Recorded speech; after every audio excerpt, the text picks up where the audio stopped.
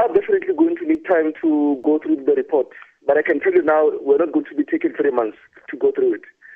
Some of the clients that we spoke to yesterday have expressed shock and disappointment at the fact that the report does not directly seem that those that they thought, would be mentioned in the report and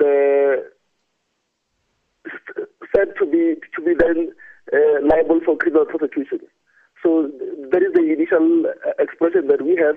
We are going to be having another meeting with the rest of the clients on Sunday, but we should be able to express the feeling or the instructions of the clients in their entirety as to what they say should happen from now going forward.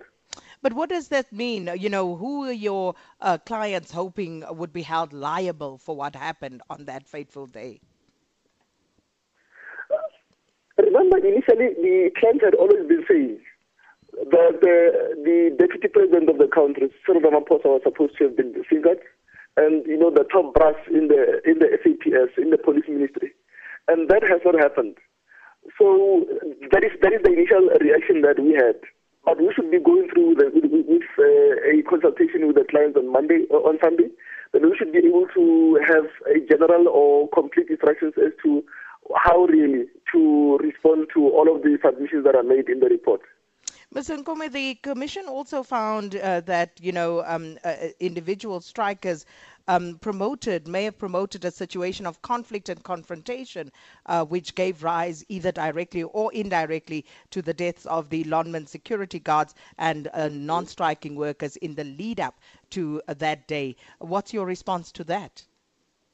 Look, we'll need to go through the reports and be able to find out as to whether it's substantiated, how all of those conclusions are arrived at. If maybe the judge in the report is able to say this is what this particular individual did and it caused the build-up to the massacre that played itself out on the 16th, we should be able to find that in the report and advise clients accordingly.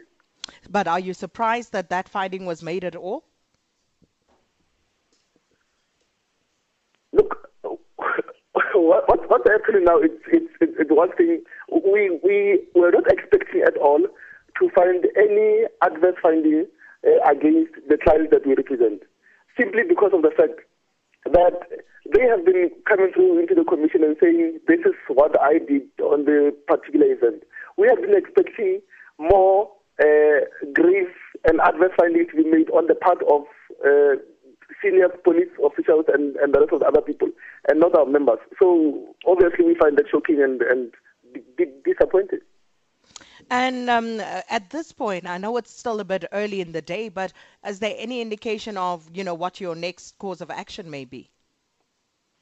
Not as yet, because we're still going through the report. But we should have gone through it latest early on Sunday, so that in the afternoon we can have a consultation and have instructions.